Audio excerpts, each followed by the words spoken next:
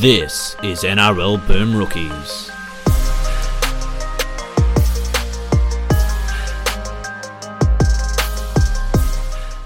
Hello everyone and welcome to another episode of Boom Rookies presented by ESPN. I am Matt Bungard and with me today, Nick Campton. Hello. Back at it again. We're doing it. That's Yeah. right. Here we go. Coming at you on a Tuesday, a day later, buck short, but we are back nonetheless. So with the Easter Monday game, we figured we'd wait till Tuesday to wrap it all up, but now we've got to go all the way back in time to what feels like an eternity ago, Campo. Good Friday. How did you guys used to do it when you would record on Tuesdays and then you would be talking about the Thursday night game from almost a week ago? Yeah, look, I don't... it was a bit With due silly. respect, what the fuck were you doing? Well, we changed it now. It's been. Look, all you can do is learn from your mistakes, and I feel like I've done that. And now we have a show on Friday to address that issue. But a couple of times a year when there's Easter or Anzac Day is going to be a bit of a pain in a couple of weeks' time. But yeah, a couple of times a year this is going to happen. So yep, all the way back on Good Friday, South Sydney 50, Canterbury 16. Latrell Mitchell celebrating his 150th game with 3 tries, a couple of try assists, and all-around good performance. Campo, what did you make of this? Well, let's bounce this one back to you because this is your boys. Uno reverse. Well, Uno reverse. Because these are your boys. And Yeah. I said to you last week, what did you want to see? And you said was the effect of points and plenty of them. And that's what you did end up seeing. Yeah. So what stood out to you? We've been waiting for a while for Souths to have a game like this. I thought that it was pretty even at the start, but I think everybody to a man or woman, once Josh Adokar went down, kind of was like, yeah, this game is over. And then once I saw that they'd trotted out poor old Jackson Topine to play centre for 70 minutes against Campbell Graham, I was like, yeah, this one's definitely over. And Souths had unbridled joy down that right side. I think that's where Trell got, was it 2 or all 3 of his tries? And obviously Campbell Graham getting a hat-trick, them just gouging them down that side repeatedly. There wasn't much the Bulldogs could do about it. They were already so down on troops. It's hard to read too much into it because, again, the Bulldogs were already so heavy with injuries and then they lose their best outside back. And we've talked about this on the show before, but a lot of people don't realise, like, even when I was talking to Poppy after this game, he was like, oh, it's one winger.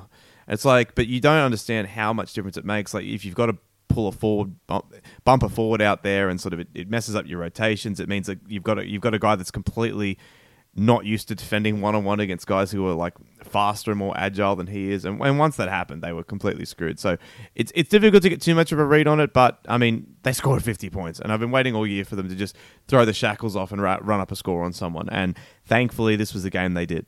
I reckon this was going to be a schedule loss for Canterbury. Yes. No matter what happened I agree in with the that. game. Like the 5-day turnaround from Sunday night, which was an extremely taxing game physically and emotionally. Yeah. And all the guys that they did have out, it was always going to be really, really tough. And even with Adokar going down, I thought they did well to keep pace with Souths for about 20, 25 minutes until that first change when the starting forwards went off and they were kind of out there with a bunch of blokes that, to be honest with you, even a lot of Bulldogs tragics wouldn't have heard of, and that just would have made it really, really tough. I think the important one for this going forward is just Souths getting a bit of that confidence back in their attack. I want to talk to you about Trell because he scored the hat-trick, but it was funny. It was a little bit different to the sort of great attacking performances he's had for Souths in the past. Like, he was backing up to score It's more of a tries Nathan rather Merritt than... hat-trick than a Latrell Mitchell hat-trick. Well, that's what everyone at the ground was calling it, presumably. Absolutely. Yeah.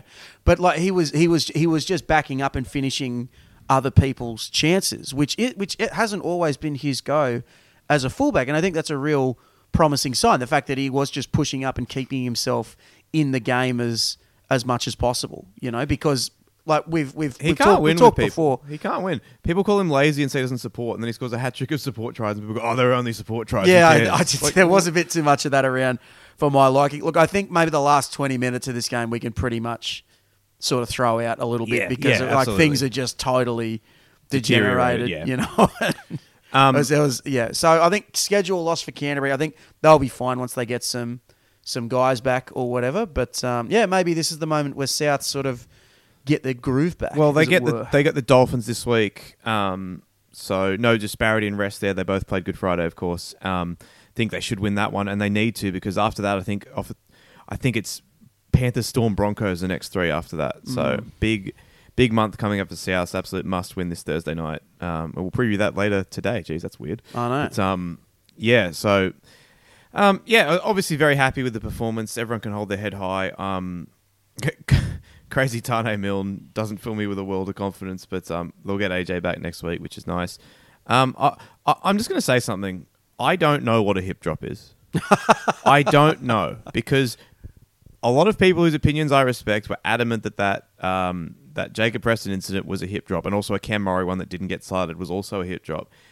And then the NRL said that they were not going to be charging him for a hip drop. Yeah, I thought they were both. I didn't notice the Murray one in running. No, I didn't. But when someone posted a clip, when I saw a replay, I was like, yeah, that's pretty clearly a hip drop. And to me, the Preston one was pretty textbook. Yeah, if I was trying to show someone a video of what a hip drop tackle is, I'd probably show them that. And people were like, "Oh, it's not a hip drop because he was trying to strip the ball." I'm like, "Is that how this works?" I think isn't a hip drop tackle anytime you drop your hips? I would have thought that was in the name. So yeah, I don't know.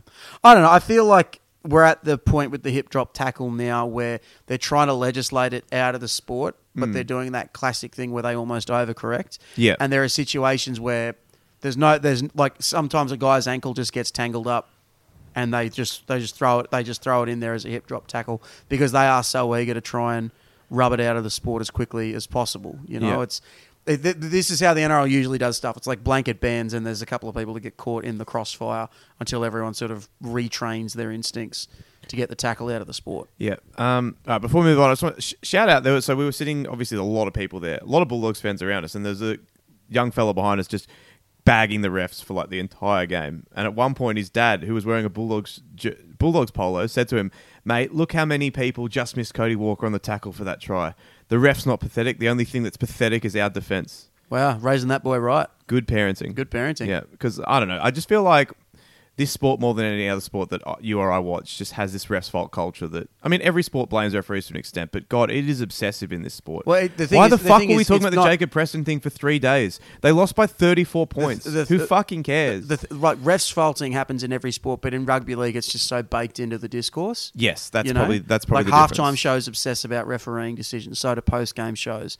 You know what I mean? It has an oversized role in the rugby league conversation because this is a sport that runs on controversy and drama. It's just the only sport where a team can lose by 6 scores, and they're still like, well, you know that hip drop penalty could have been all the difference. No, it wasn't. There you go. Take note from this anonymous Bulldogs fan and his rowdy son. Yeah, that's how you do it, man. That's how you teach the next generation. Tom Burgess probably should have been cited for grabbing Josh Reynolds on the penis, but he wasn't.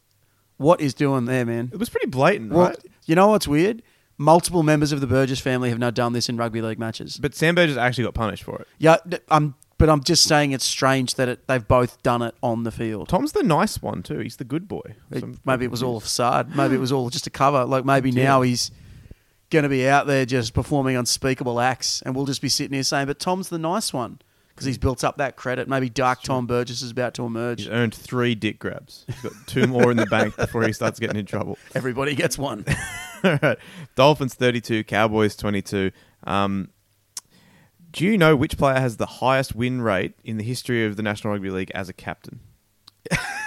Is it Mark Nichols? It is Mark Nichols. He was great in this game. Leading he front. played so strong, and they needed him to as well, because with Jesse Bromwich out, their forward depth was really being tested to its limit. But I thought he and Tom Gilbert just it was a real kind of follow me boys performance from the both of them. Did you read the really good story in the Daily Telegraph about how Wayne Bennett signed Mark Nichols to the Dolphins? Lay it on me. He just sent him a text. He said, "Do you want to come up here and have some fun?" Nice. Yeah. And they're having fun up there, man. Wait, why did he have to send him a text? Wasn't he coaching the Rabbitohs at the time? No, because they only signed him last year. Oh, yeah, they signed him during last year. Yeah, right. Yeah. But yeah, the Dolphins sort of just put together what is fast becoming the trademark of the Dolphins, which is just an extremely gritty, committed effort, where they don't give the opposition anything cheaply if they can avoid it, and then they just sort of strike when they have the chances. You know, the Cowboys really got off to a slow start in this one. The short turnaround really seemed to sting them, but the Finns were just getting them. The Finns were making plays. That Jermaine Asako put down was that was good. Like totally spectacular. He's playing fantastic footy at the minute. You know, I think after the first couple of games of the season, we were all like, "Oh, this is nice, but it's going to end." But it's just kept going. You know, Hamiso Tabuai-Fidow is a little bit the same. He's just he scored a try in every single game they've played, and they're not just sort of, you know, support play efforts or stuff like that. He's making them happen. I thought the first try that he scored, where there's not much on and Gilbert's sort of just trucking across field, and Tabuai-Fidow makes the effort to roar up from the back and hit a hole. That's the sort of stuff that the best fullbacks in the world do. You know, they hunt for chances when it looks like there's not chances to hunt. You know, he's just staying involved in the game, like impacting the game as much as he can and taking what he has, which is his incredible speed and his sort of evasive skills, and using them to great effect whenever he can. Well, he's playing well enough that, as I think we said this last week or the week before, but like there's a chance where Hubie Farnworth doesn't get that fullback jersey. I don't think there's a chance. I think it's done. I already? think Bert's coming there to play centre. And you guys might remember in the preseason when they announced Bert Farnworth, I said, well, maybe this means they're not that happy with what Tabuai-Fidow's done in the preseason. But to me, I think he's been the Dolphins' best player through 6 weeks. Tom Gilbert not far behind, of course, but yeah, man, he's really blossoming into the superstar that I think we always hoped he could be, but that maybe we were a little bit unsure about because, you know, like he had some good days at the Cowboys, but it probably wasn't what we all wanted it to be. There's a reason that they let him go. You know, Scott Drinkwater took that job off him because Scott Drinkwater was playing better. But now he looks like he's looking like he will hit the full limits of his potential, and that's always something great to see when you have a player with that much ability. And it's interesting just how much the Dolphins, like how much Wayne Bennett's getting out of the team with so little depth. Like they got almost nothing out of their bench in this game, and they were still able to, I think, win the battle physically. I don't know if that reflects on how tough they are or just how poor the Cowboys have been, but to pivot across to them, like what's going on? They have been sneakily very poor this year. If we can just stay on the Finns for one little second, I thought Herman Essa really gave him a big bit of punch off the bench, and he sort of did a lot of the heavy lifting for him. But I'm glad that you're talking about benches because we said on the show last week that the Cows going in with a bench of Granville, Chester, Tonoa Brown, and Riley Price. And we thought surely they'll change that, but they did not. We thought when they didn't change it, I was like, okay, well, we're going to get huge minutes for Cotter. We're going to get huge minutes for Taumalolo, and they're really just going to try and bust them up. But it was the same as it's been through 6 weeks with Taumalolo. He only played the 52 minutes, you know, and I think Todd Payton's trying to do that thing that he talked about a couple of years ago where he plays Taumalolo for less minutes in an effort to prolong his career. But I just don't think it's working, you know. So 52 minutes a game is his lowest minutes per game since 2015, which is his first year as a middle. Yeah. And he's averaging the fewest meters in per game since 2014 when he was an edge forward. You know, like I just don't think they're getting the best out of him at the minute. And given that the injuries and suspensions they've had to the rest of the forward pack, like surely now's the time to get the best out of your big fella. So I'm not quite sure what they're trying to do there. It's been like, I mean, because the Taumalolo discourse has just been constant for like the entire Todd Payton era now, right? If you remember, that was Payton's big thing when he came in was reducing Taumalolo's minutes to maximize his effectiveness. But I mean, one hasn't really led to the other, in my opinion. Like to me, he's never been more effective than he was, you know, just when they won the comp in those couple of years immediately afterwards. Well, I disagree. I thought he was great last year. I thought last year was a real return to form for him after a couple of years that were blighted by forwards playing a less prominent role in the game because of Lando Ball, and he kept breaking his hands as well, so he just wasn't staying on the field as much. But last year, he was playing fantastic footy, the footy that we know he's capable of, and that has him, in my eyes, to being one of the best forwards I've ever seen in my life.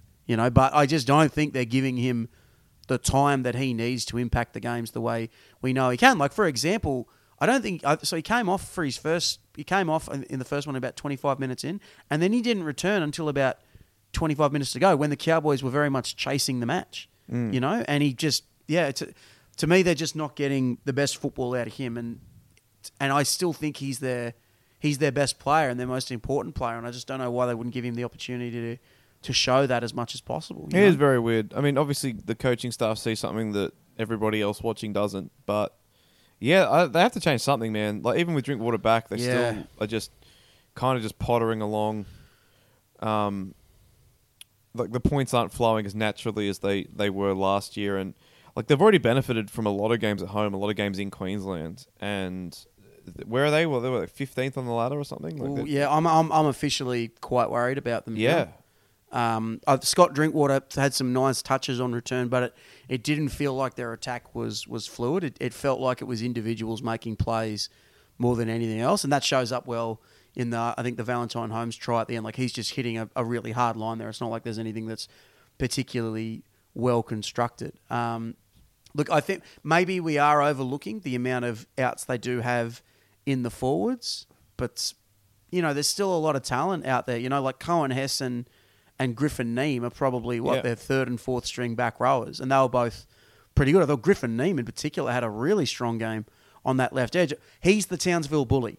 He's the one. Okay. Well, last week we were trying to figure out who can we nickname the Townsville bully. I think it's Griffin Neame. But now I found out this morning he's got an injury to his throat. He's out for 8 weeks.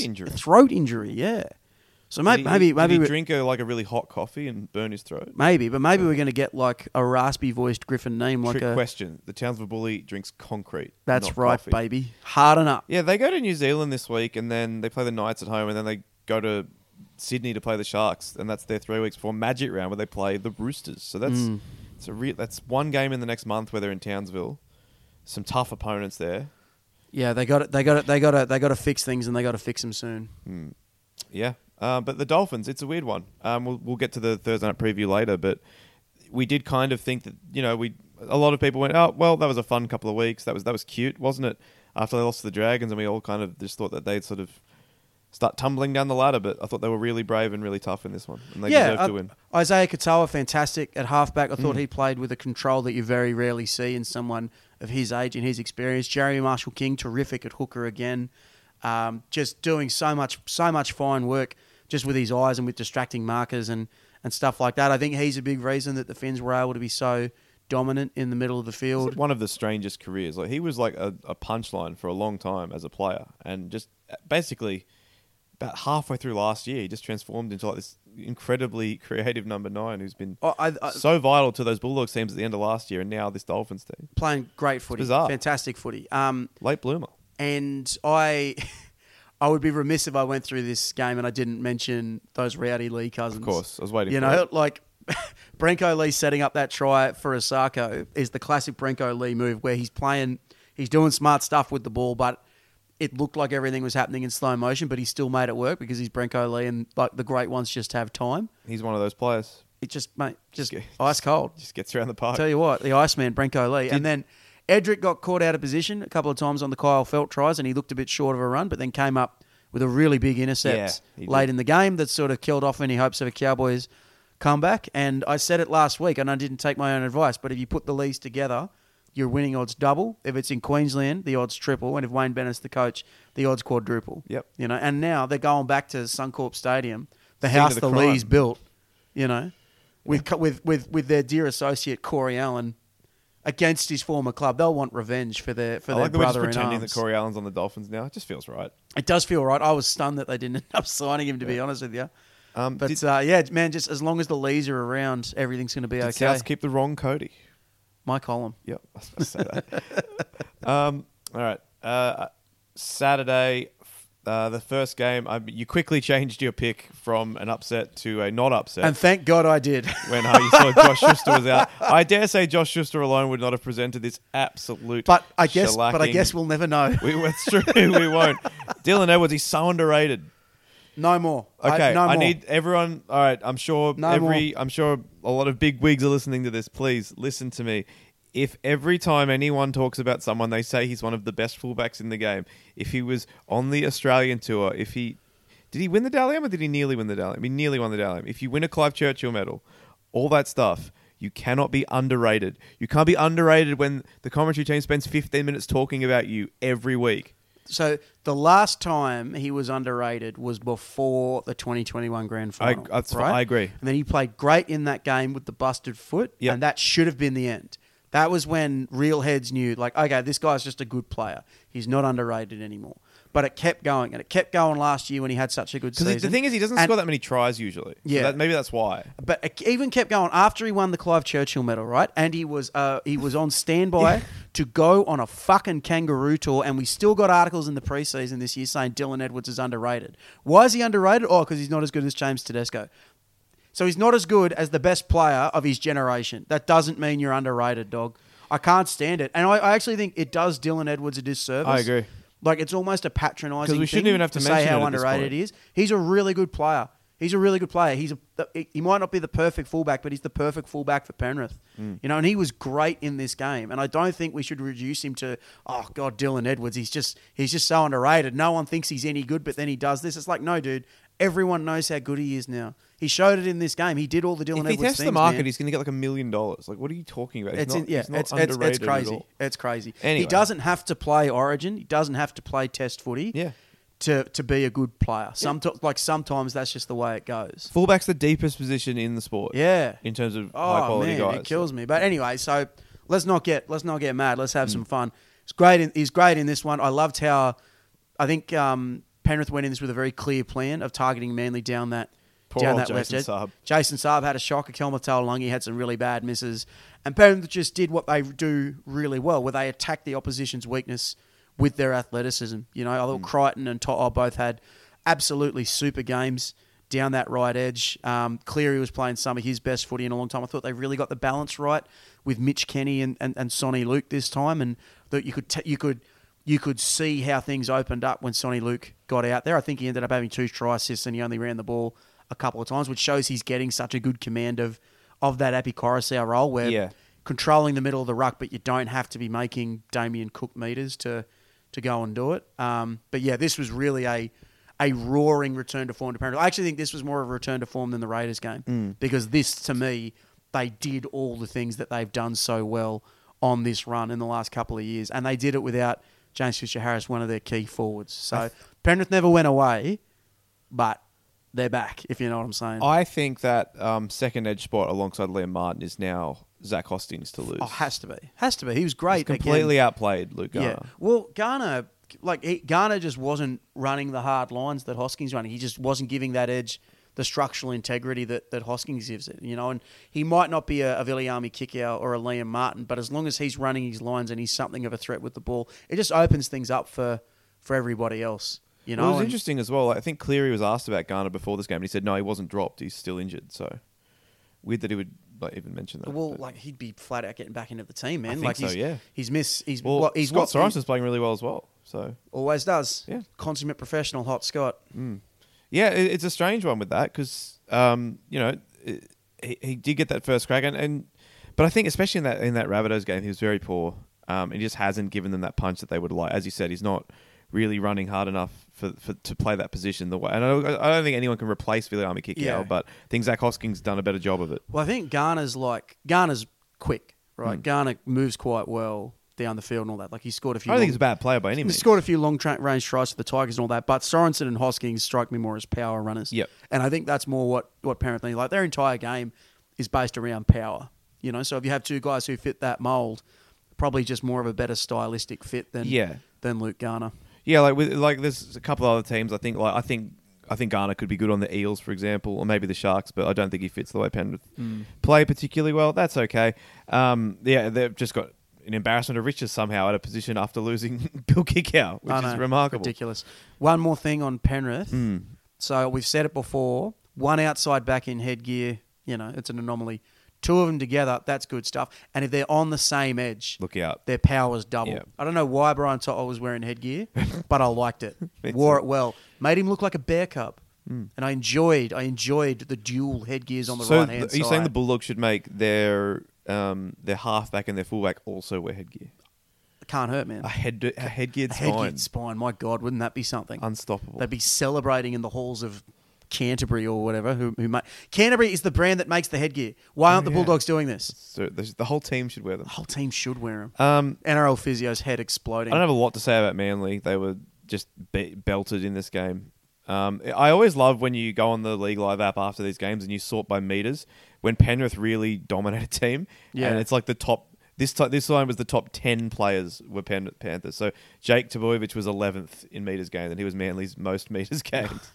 I do have a bit to say about Manly. I was really disappointed in them. I thought even with Schuster out, I thought that they would really look at this as a challenge that they could kind of attack, and I thought they'd really go out there and try and give a good account of themselves. But instead, this looked like a serious team against a non-serious team, you know. And Manly, we've talked a little bit about how they've made strides with their forward pack over the opening 6 weeks of the competition, how well Paseka's played and all that, and then all of that just sort of disappeared. You know, I was quite let down with the way they played. I thought they really just got shown up by a team that's got that edge that Manly just don't quite have right now. And then all of a sudden you look back at sort of the 6 weeks they've put together, and maybe it's not as strong as we initially thought it was. You know, I think they've got a couple of really big games coming up where they've got to try and rebuild a little bit of that confidence, because to me, I think their biggest aspect still is if they're on top, they can be really dangerous, but I think they find it hard to fight their way out of games and to break the momentum of a match when it's going against them. They've got another big test this week, hosting the Melbourne Storm. Love a Battle of Brookvale montage before these games. Oh, man. Love one. I'll tell you, I'm going to... is that Friday night? Yep. A Friday afternoon, I'm going to tee up the Battle of Brookie just to sort of get myself in the headspace. Just to set the tone. Just start huffing the fumes, bro. Absolutely. All right, let's move on. No opening tirade this week. That's right. No opening tirade. Because the boys. Not this time, baby. If you are a patron of the show, I'm sure you heard the little bonus show me and Campo did straight after this one. If you're not, feel free to join. You can still go back and listen to it, patreon.com/NRL Boom Rookies for as little as $2 a month. But yeah, we jumped on a call for about 10 minutes after this one to celebrate a remarkable achievement, Nick. Super win. Just a super, super, super win. I think I wanted Canberra to show me something in this game. I said on the show last week that they couldn't get shamed into Valor by that loss against Penrith, then it was almost time to pack stuff up and start thinking about next year. But I didn't. And when they sort of came out in the first 5 minutes and were playing with that physicality, I was like, okay, well they're giving this a red hot go tonight. But I never expected they were gonna win. You know what I mean? Like I'd be lying if I said even not. Sometimes when Canberra's really up against it and it gets to 5 minutes before the game, and there's some part of me that goes, I tell you, things start all right. Maybe we can do it. But there was none of that. I really thought we were going to get smacked. Yeah. But to sort of to find those things that I knew this sort of football was in them. You know what I mean? I knew that they were a more capable team than what they'd showed over the first 5 weeks of the competition. I knew that they could play hard. I knew they could play physical. I knew that when they stand up to the other team and they don't back down, that they can handle almost anyone in the league except for Penrith, because Penrith have a weird thing over them. But just seeing it all happen without Joe Tarpanay, who withdrew from the game because his wife was going into labour.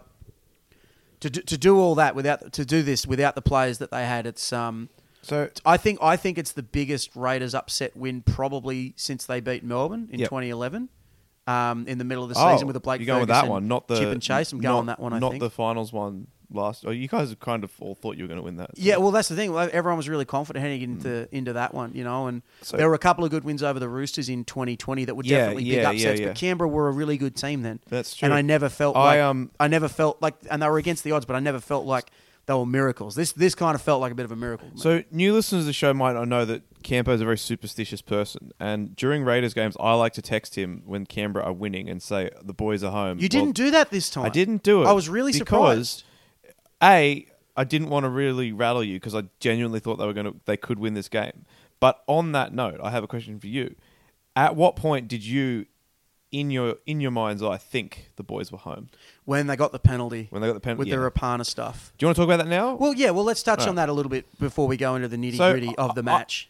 A very unfortunate and a very grisly scene. Extremely. Not a penalty. No, I didn't think it was a penalty at all. So Rapana makes the catch, drops down straight away because I think just to sort of complete the catch, going with the momentum of the ball. Yeah.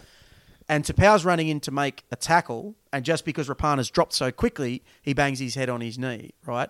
Very unfortunate, very gruesome as well. And I was quite worried about drawing Rapana for a second because long-time Raiders fans will know that there was a game almost 10 years ago where he fractured his skull. Sometimes you'll see that really gnarly scar on the side of his head. That's because they shaved his head. When he cracked his skull, they shaved his head, they put the cut in all across the top of his head and folded his face forward to get in there and fix it. It's incredibly gnarly shit. Yeah. So something like this happens and you think, oh my God, I just hope he's all right. But at no point did I think it was a penalty. Well, I think that obviously if he gets up, no penalty. If he gets up slowly, no penalty. Even if he stays down and goes off, no penalty. But because he stayed down and blood was squirting out of him like the old faithful guys are in the... What national park is that? Yellowstone? I don't know. A geyser. He looked like he'd been in the Passion Dale. Yeah. You know what I mean? He looked, lest we forget, Geordie, he looked fucking dead. But because that happened, I just kind of felt like they thought they were obligated to give a penalty. And it's... again, we just spent time talking about how it's not. We don't want to blame referees, and I don't think we're blaming anyone. I don't think that you can pin the entire game on that because Canberra had defended admirably up until that point. There's no certainty that the Broncos would have scored, and had they scored, Adam Reynolds would have missed the conversion anyway, so it doesn't matter.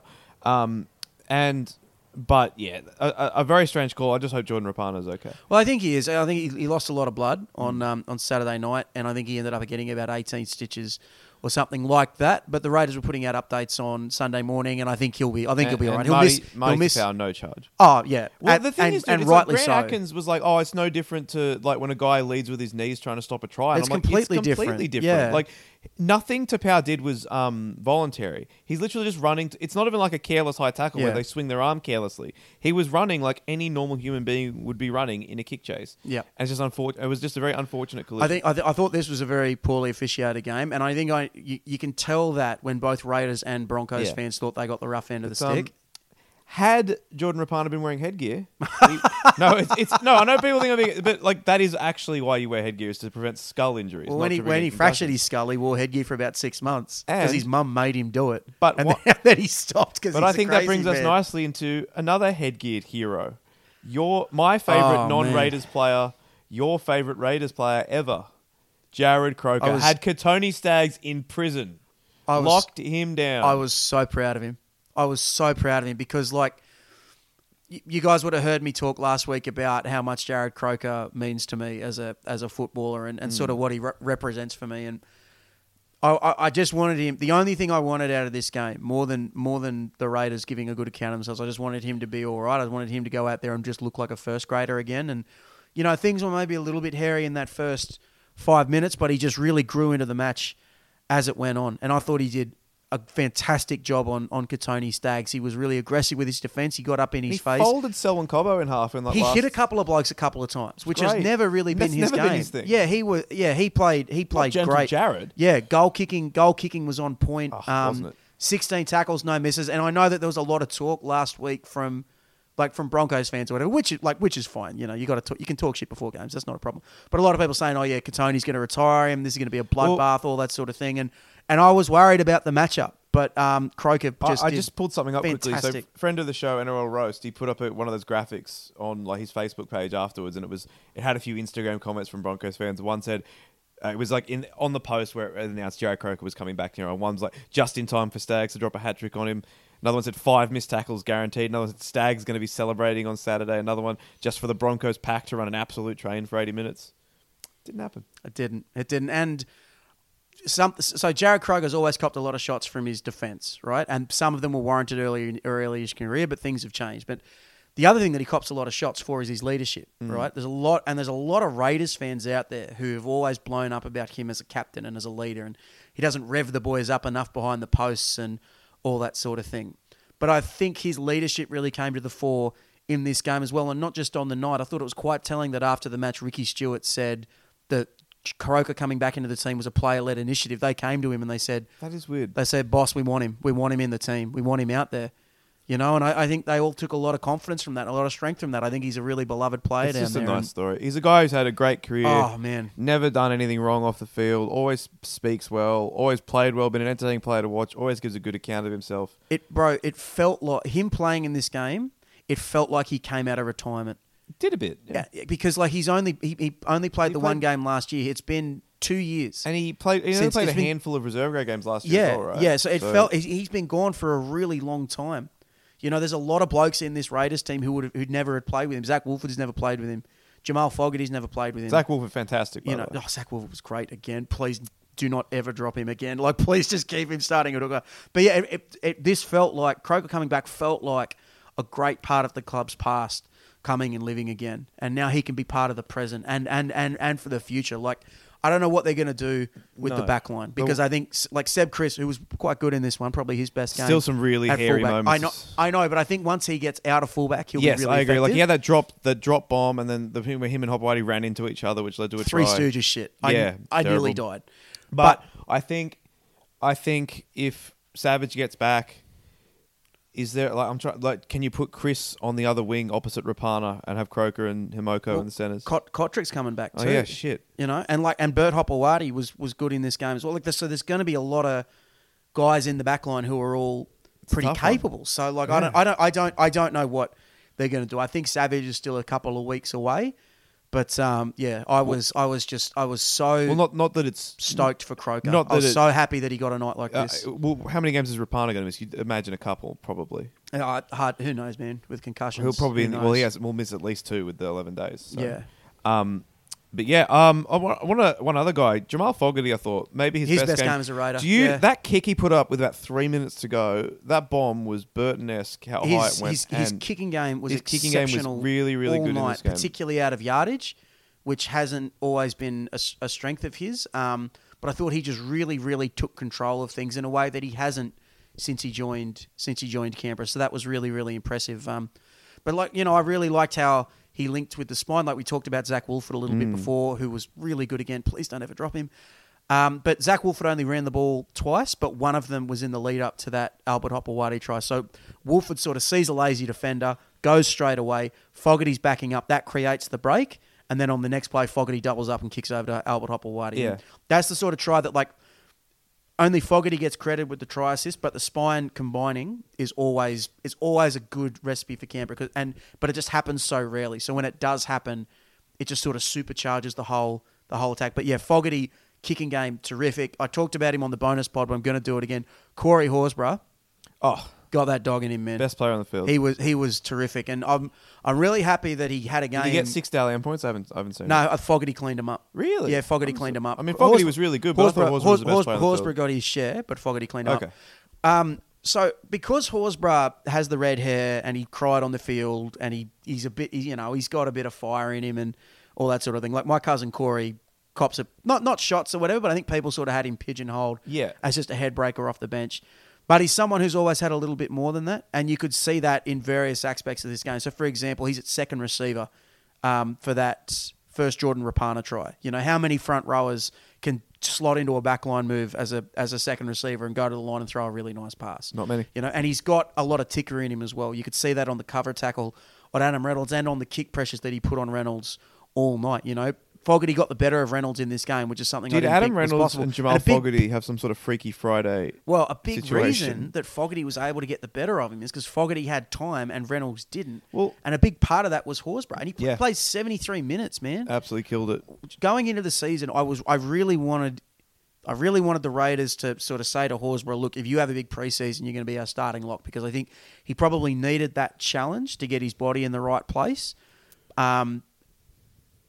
And he needed sort of to be able to rise to that level. He needed sort of the carrot to sort of jump up there and do it. And I think that's really what he's done. And I know Queensland have a lot of really good forwards, but it would not surprise me if Corey Horse was playing Origin at some point in the series. Like he's to me, he's been Canberra's best player through 6 rounds, and they needed a big one from him in this one with Tarpanay not playing. They needed someone to step up, and it turned out to be cousin Corey. The whole family's proud of you, man. Didn't get to see you over Easter. That's my bad, but I'll see you at Christmas or something like that. Is he? How much longer does he have to keep this up to become the best red-headed lock in Canberra's history? Oh man! Well, if it keeps, Do Raiders it fans keeps consider going like Tonga this, a hooker or a lock? Because I know he played a fair bit of both. I always think of him first as a lock, even though he probably played a little bit too much hooker. It's pretty even between the two. Anyway, yeah, the Broncos. A lot of this was kind of like bad Broncos again in terms of I know they lost Flegler, but Haas was brilliant. Carrigan pretty good. Haas was terrifying. Yep. Haas was like. So when you're playing junior footy sometimes, right? And I was never that good a player, right? So I always had to keep my wits about me. And when you play a team who just has a giant, and you see him getting ready to run the ball, and you think, oh Lord, he coming. That's what this was like with Haas. Every time he ran the ball, I was like, Jesus Christ. Run for the hills. So Haas was very good. He was magnificent. Carrigan was decent. And then the rest of their forwards were pretty poor. And that was the recipe for bad Broncos last year towards the end of the season. And in the pre-Kevolution days, it was like, Haas has always been great, but it's been the ability of the other guys to go with him that's made them the team that they've become in the first 5 weeks of the season. And they just didn't get it in this game. Yeah, well, they lost Flegler to that concussion. And I actually thought Carrigan was a little bit poor. I thought he overplayed his hand a little bit. I thought there was a bit too much passing and not enough grunt. And And then I actually think Tapau, it was pretty good for him. He's been pretty good all season. He's sort of had a bit of a rejuvenation type thing. But I think what happened is Canberra just sort of really stood up to him in the middle of the field, and I don't think Brisbane expected that it was gonna be that way, you know. And then Reynolds probably had a tough night and all that sort of thing. But Brisbane are going to be fine. Brisbane are going to be fine. That Cobbo put down, by the way. Whew. I hate it that was a try. I understand according to the rules, that's all good, but I hate that they've changed the rules in that way. I know it's old man shit, but I said it last week. To me, that put down didn't look like a try. That one was fine. That one was more fine to me than the one that we bitched about last week, which I've now forgotten. What was that last week? I don't know. The grubber that we both thought was a knock on. They gave it a try. Who even scored it? It doesn't matter. It was last week. It's as distant to me as the passing of ancient Rome. That's right. But yeah, Brisbane are going to be fine. Like we've talked about how well Canberra played and how poorly Brisbane did. This game was still 3 tries all. Yep. You know, and to be honest with you, if they don't give that Rapana penalty, if that's a Broncos scrum feed as it should have been, good score. Then they were probably going to score. Canberra looked out on their feet. Yeah, but as I said, God, like Ricky Stewart with a totally gassed team and a fresh bloke on the bench. Name a more iconic duo, bro. Sideline conversion for Adam Reynolds down by 2 at Suncorp. Come on. There's only one outcome there, and it's not pretty for the team that he plays for. Yeah, Brisbane will be fine, I think, but rebounding from this will be important for them. Titans, the derby this week. Poor Titans, they've just kind of been forgotten about. And then the next game, so let's just move on. Titans 20, Dragons 18. Some stupid people in our Discord, patreon.com/rookies, were saying, the Sunday games look shit. And the smart boys were like, no, every Titans game rules if you don't support them. Yeah. Because weird shit happens. And you know what happened in this game? A bunch of weird shit. Zach Lomax was back. I thought he played pretty well. But Phil Sami. What the fuck? Phil the power semi. Nearly 300 metres running, a try, a couple of sick line breaks. Have you ever seen a bloke more fired up after a try than he was after his one? He's great. And holy shit. That was awesome. He loves scoring tries. He was the one that did the Gutharino after that try last year as well. Dave Fafita played great. Dave Fafita is quietly having a very strong season. No one gives a shit. No one gives a shit. He's the $1 million man. He hasn't had one of those games where he scores 3 tries and breaks 18 tackles, but this was a game where I thought he just stayed involved the whole time. He was getting involved and doing stuff, and no one gave a shit. No one cares. It's fucked. Anyway, but I think he's playing great footy. Jaden Campbell's best first grade game. Definitely up there. If you get the chance, it might be on YouTube somewhere.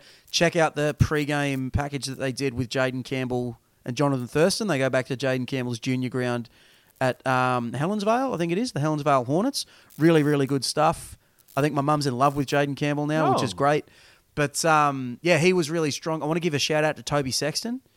Wouldn't be easy to be in his position where was the starting halfback all last year. The Titans go and get somebody else because they're not satisfied with how he went. He's kind of got to fight his way back.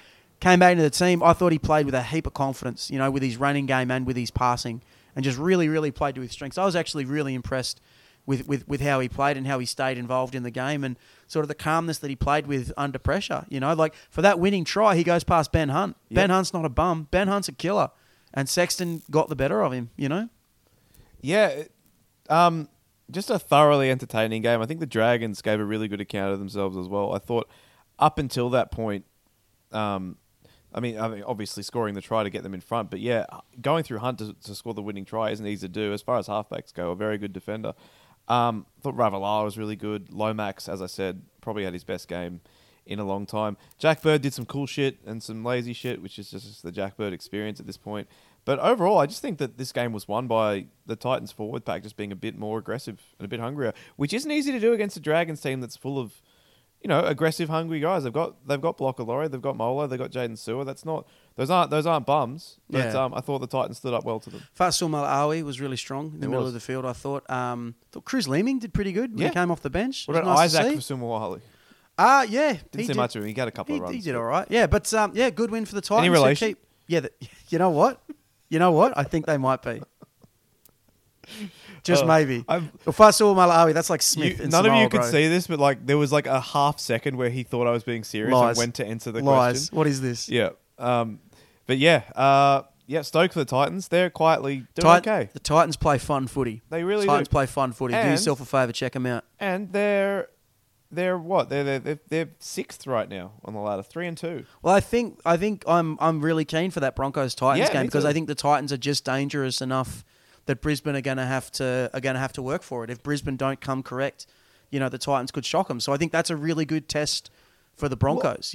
Because they have been riding so high, and now they're going to have to sort of dig deep a little bit and sort of flip the script, which they're more than capable of doing. But if they don't treat this serious, if they don't come with the quickness, Yeah. then the Titans Well, are I good. just The Titans are good enough to make some I just trouble think for this them. season's just been fantastic. With 6 rounds through the year, and every week there's upsets, there's close games, there's amazing finishes. There's only, even when there's floggings, like even that South game was pretty close up until they pulled away with about 20 minutes to go. Like every game's got something going on, more or Good less. stuff. Tell you what had a lot going on. Knights Warriors. Oh, mate. Now didn't that just- was a game with a bit going on. Yeah. The Newcastle Knights, I mean, they got some terrible news today with Brayley now being out for the season again, but we'll talk about that later. Let's talk about this right now. Another fantastic performance. I mean, I got two words for you on this game. 3 actually. go on. Hell yeah, brother. Yep. Hell yeah, brother. No Knights hater Nick Campton. This was the good stuff.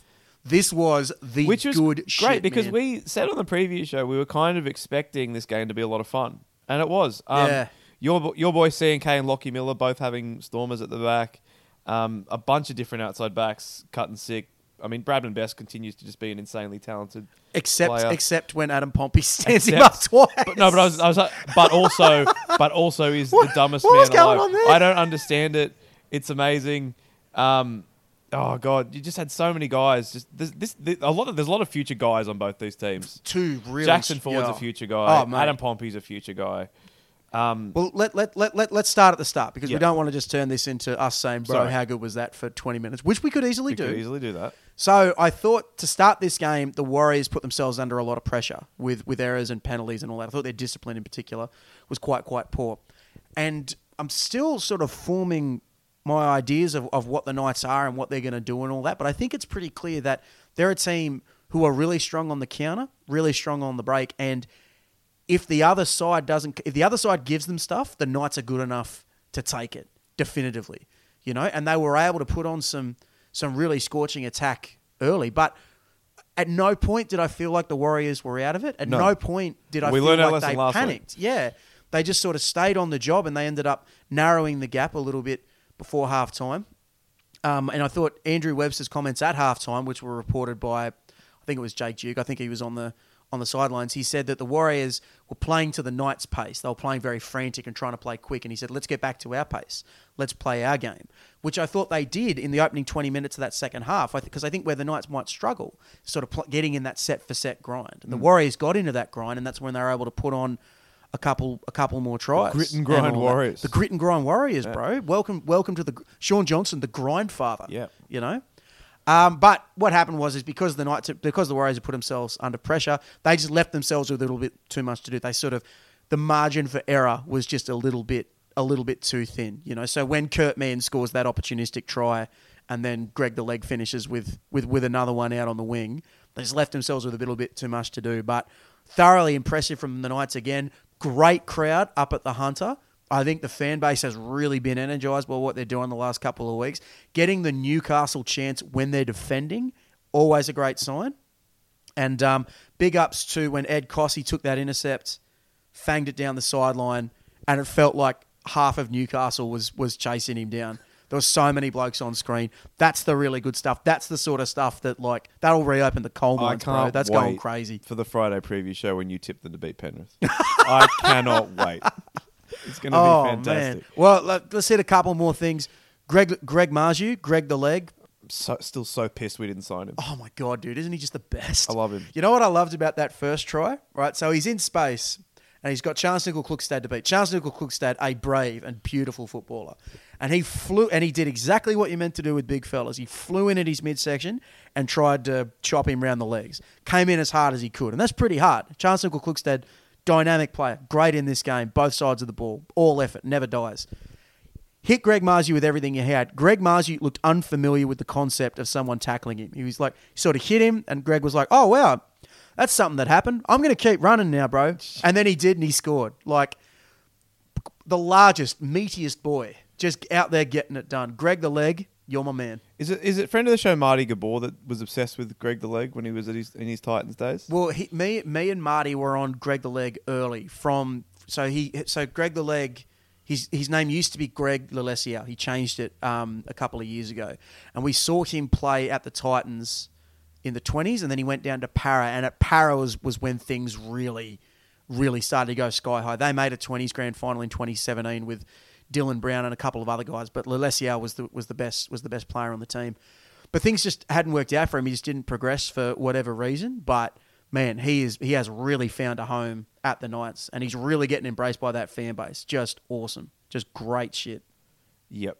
I think that it's just been great for the comp that both these teams have been so entertaining this year.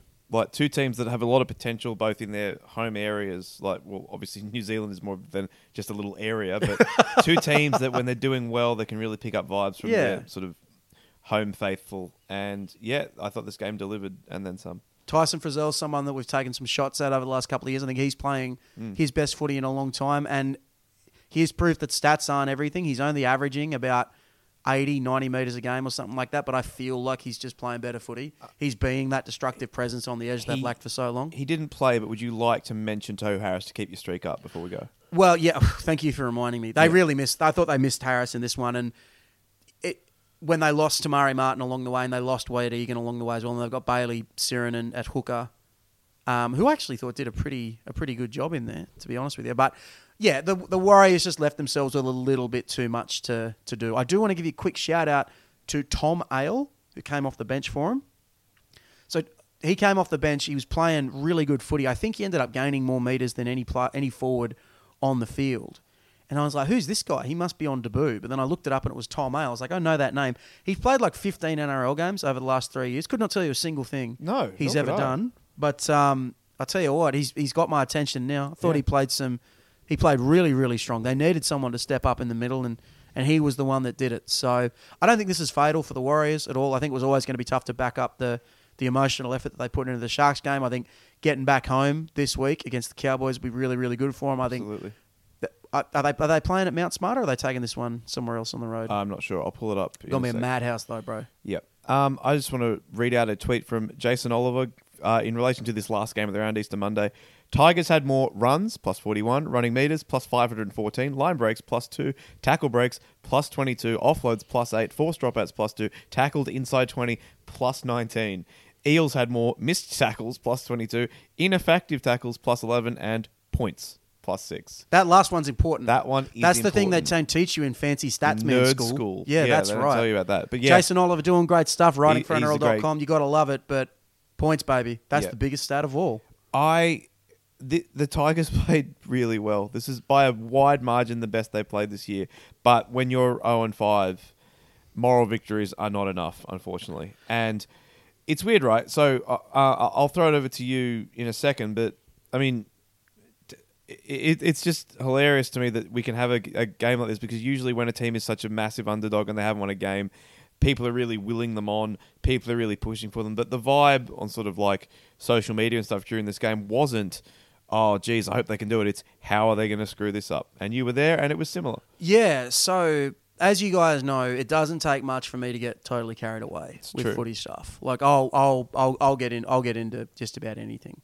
And a situation like this where a team hasn't won for a really long time and they look like they're making a rollicking comeback, that's normally my shit. I normally love that. At no point in this game yesterday did I feel like the Tigers were going to win. And at no point did I feel sort of like emotionally engaged by it at all. And I think it was the same with the crowd. There was 28,000 people there yesterday, but it didn't feel big and rowdy. Even when they forced that dropout with 3 minutes left to like make it 28 it all felt really flat. It didn't feel like, oh, you know what, if they win this, maybe this is the day that it all turns around. Maybe we look back on this day in 6 months' time and we say that was it. That was when we stood up and that was the day everything started to change. But I don't know. Maybe everyone was just beat after a big Easter weekend. But like, I compare it to the week before when I was there for the Bulldogs-Cowboys game. 9,000 people and the joint was rocking. The joint, like the Dogs fans were doing everything they could to get their team over the line. This one, I just felt like there did seem to be a sort of acceptance that even if we win this, maybe things aren't going to change. It was really strange. It was all really flat. And even the coaches and the players mentioned it after the game. They were like, yeah, this was a very strange game to be a part of. I don't know, everyone just felt really flat. Not everyone felt engaged. I felt like Para just sort of got it done. Mitch Moses and Brad Arthur both said after the game that they've played better in games they've lost this year, and I think that's true. Yeah. And the Tigers, to me, are just... I think the Tigers... This is a controversial opinion. I want to hear what you think. I think the Tigers are in arguably the worst place that a team's ever been in the NRL era. So I know... So his eyes just widened a little bit, but let me talk you through it. So the 99 Magpies, right? Or the post-admission Rabbitohs. Yep. Or the 2015-16 Knights, right? They were all... They're the only other contenders at this awful point. teams. Yeah. Those were all really bad rosters. Yes. Awful rosters. Terrible teams, right? This Tigers team should not be this bad. They have really good players on this side, and a lot of them played quite well yesterday. Api Coruscant is trying literally everything he knows to get stuff going. John Bateman did everything he could to put the team on his back. I thought he was great yesterday. Junior Tupou really announced himself as a player with a big future. Asu Kepa is doing some really nice things at centre and back row. Yeah. There are good players out there. Because it's not like things are not getting better. Those other teams you mentioned didn't have arguably 2022's best hooker and best back rower. Yeah. That's a really good point. Yeah. So because you kind of wonder, well, every signing they made was praised by everyone. Like everyone was like, "Oh, great signing, Coruscant. Oh, Isaiah Papali'i, that's a great bit of business." David Clemmer, smart get as well. Another forward to give them some oomph, and John Bateman. Yeah, all great players. It just doesn't matter. Yeah, that's the messed up part. And you know what? I thought Luke Brooks had his best game of the season in this game, and they still just lost. It just doesn't matter. They're in a really tough. They should have won this game, team. man. They should have won this game. They should have won this game, and I know we've had fun in the past about people saying, "Oh, teams have forgotten how to lose." It's possible to forget how to win as well. Yeah, this is a team that's lost 18 of their last 19 matches. And Charlie Staines, I thought, played really well up until he dropped that dropout. Those errors can happen to anybody, right? And that's not the reason they lost the game. They had chances to win the game after that. But when it happens like that in that moment, it feels like it can only happen to a team like the Tigers. Yeah, I'm a bit like last week. I don't know where they go from here. I don't know what they do. Adam Dewey's done his knee, which is great. Awful news. Terrible. And I think it's his third time on that knee. And he'd been struggling this year, and I thought, again, he also had his best game of the season up until he got injured yesterday. So that absolutely sucks, and that's a big hole for them to fill. But yeah, I don't know what they're going to do. They got Manly next week. They're going to buy They got to buy this week. Sorry, guys. Anyone listening? I know we have a pretty smart audience usually, but please, just don't make any, will they beat the bye jokes. They're not funny. They were kind of funny when we were like 12 and there was a bye in 2000 and... Yeah. They're not funny now. Well, just rise above. You know what? I'm glad that you've reiterated this show's policy on bye jokes, because you came out strong last week when Tim Sheens himself made a beat the bye joke, and we're sticking strong to that principle. There's not many things we believe in here. We believe in Tohu Harris. Yep. Right? You believe in Alex Johnson. I believe in Jared Croker, but we both believe in no bye jokes. The only funny ever bye joke was when that guy created the website.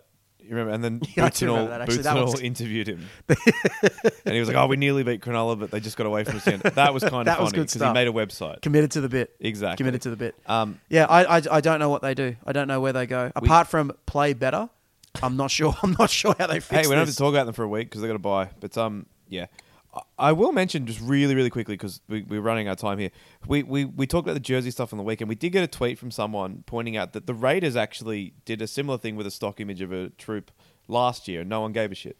Are you aware of this? Well, I've seen that. I think the Raiders said that they're going to get onto the jersey manufacturer and see what happened. But if you're the second man over the breach who plagiarised the stock image, or the second person to be found out, you're never going to cop it as bad as the first one. No, but they did it last year. Yeah, but that's what's happened with the Tigers is the poor on-field results amplify stuff like that. Yeah, that's true. When it happens, it's like, the fucking Tigers, they've done it again. They can't get anything right. True. Rah, rah, rah. But I just wanted to bring that up because maybe we were being a bit unfair saying, this could only happen to the Tigers, when I think another team did do this last year. Yeah, if Canberra have done that, that's pretty careless on their part. All right.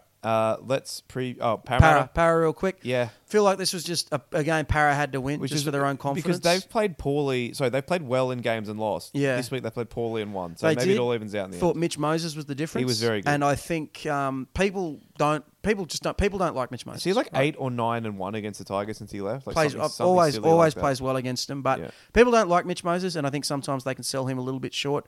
But I thought, you know what the really good halves do? They take a game that their side would otherwise narrowly lose, and they find a way to turn that into a narrow win. And that's what Mitch Moses did in this game. 4 try assists. Thought his kicking game was fantastic. Landed the big goal right at the end. Yep. And all that sort of thing. 10-2 against the West Tigers since he left. Yeah, His best winning record to get by a mile. Yeah, but I thought he was the difference in this game, and I thought it was a measure of how good a playmaker he's become. That his team might not be playing well, and they might get done for meters and field position and all that, but he can still kick them out of trouble, and he can still find a way to win. So while this was a game riddled with existential malaise, I thought Mitchell Moses played very, very well. I didn't think that their Simonson and Wanga Blake replacements, Dunster and Russell, were too crash hot either. But I think they've both barely played footy this year, Yeah, like even in that's reserve grade. So all right, Josh Hodgson can't tackle.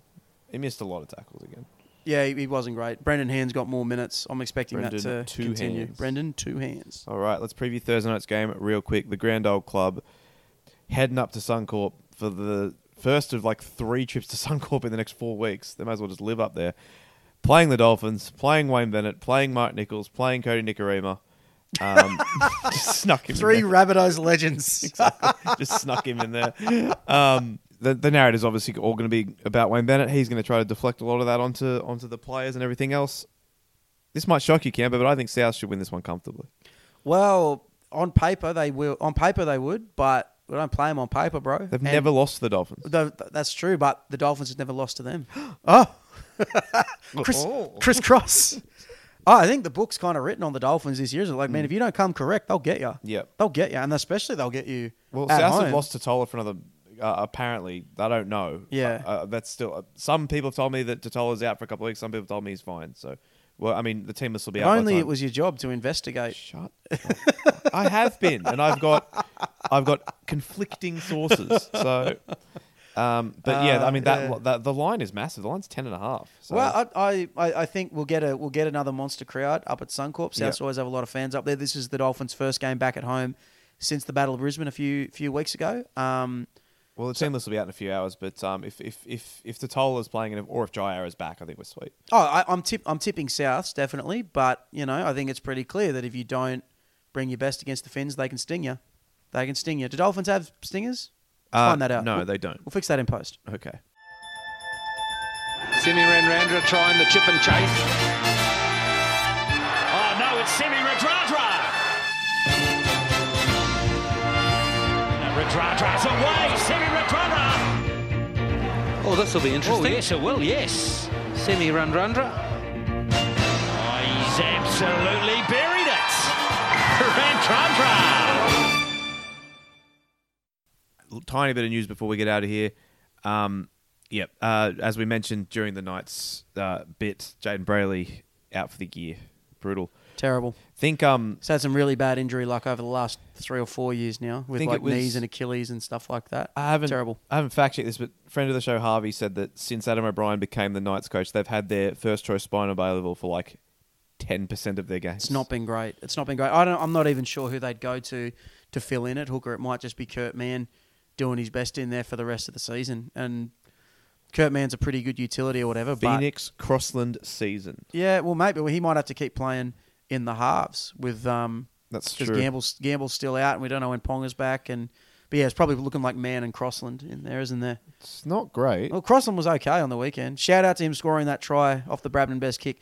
Brabden Best looking like he'd never kicked a ball in his life. He'd only had the process described to him, but it still worked. You know why? Because Greg Marju taught him how to do it. That's true. The rumours of Des Hasler going to the Dragons have ramped up again.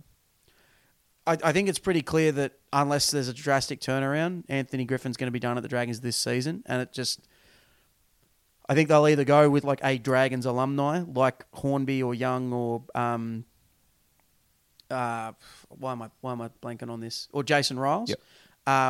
Or they go for someone like Hasler and they go for a lock stock change. I don't know which way they'll go, but I think Hasler's pretty clearly the guy that a lot of struggling clubs would look to at the moment. So it's not surprising to hear that ramp up again. And another quick one. Cody Ramsey's battle with ulcerative colitis is apparently not really getting any better. Like he's in a bad way. They're not sure whether he'll ever play again with this illness. But the Dragons have applied for salary cap dispensation. I feel like this is one of those times where the NRL might show some common sense and give them that dispensation. Absolutely, man. My thoughts go out to Cody Ramsey. It's awful. That's absolutely terrible what's happening to him. And I think the Dragons will get some salary cap dispensation. But remember in Rounders when Mike McD goes to Joey Kanish to ask him for money right at the end, and Joey Kanish says, "I'll give it to you, I'm wasting it." Yep. Kind of feel like Dragons with cap space. That's where we're at. So just let him drive the truck. And as we said, Tom Burgess escaped charge for grabbing Josh Reynolds. Yeah, how much it cost to make him look the other way? What did it take? Is that where the Patreon money went? Yep. Yeah, That's exactly right. I thought so. And if you'd like to donate to further instances of me bribing the NRL to let South players off without charge, you can go to patreon.com/NRL Urban Rookies. You'll get access to our Discord server. You'll get a third show every single week, the Question Time show. You get merchandise discounts, couple of other things as well. And I'm going to give a quick shout out to the people in the top 2 tiers on that Patreon page. And they are Chris Abnell, Cry Ricky Cry, Dave, Rocky and Rafi, Stu, Butsy, Chewbacca Snuffleupagus, Dan Cullinane, David, Doc Hogg, an anonymous backer, Ed Burton, Frankie, Horsburgh Scoresborough, Jace Felix Farmworth, Jason, Joel Wrigley, John, Kick Souths out of the comp, Kick Wests out of the comp, Lachlan Hancock, lifelong Dolphins fan, Luke Charles Smidmore, Luke Ferguson, Matty Jenkins, Matthew Duggan, Michael Murray, Mr. Beefy, Morgan Watkins, My Ding Dong is Hard and I'm Sad, Never Trendy, Pat McManus, please stop talking about death in the general chat, Ray Stoned Gossard, Reese Brown, Rowan Edwards, Roxanne Clark, Shunter, Simo, Ty, TB, The Black Vegetable, The Not So Mature Age Student, Thor, Tom Hardy, Was, and West Slice Podcast. Thank you so much for your support to everyone in lower tiers and to everyone who just listens. Thank you as well. And on the third day, they rose again. They did. And that was the message of Easter, I believe. All right, we are going to get out of here. We'll be back, if you're a patron, tomorrow with the question show. And if not, we'll be back on Friday morning with the preview show. Take care all. Enjoy your week. Say goodbye, Campo. Goodbye, Bertrand. And it's goodbye from me.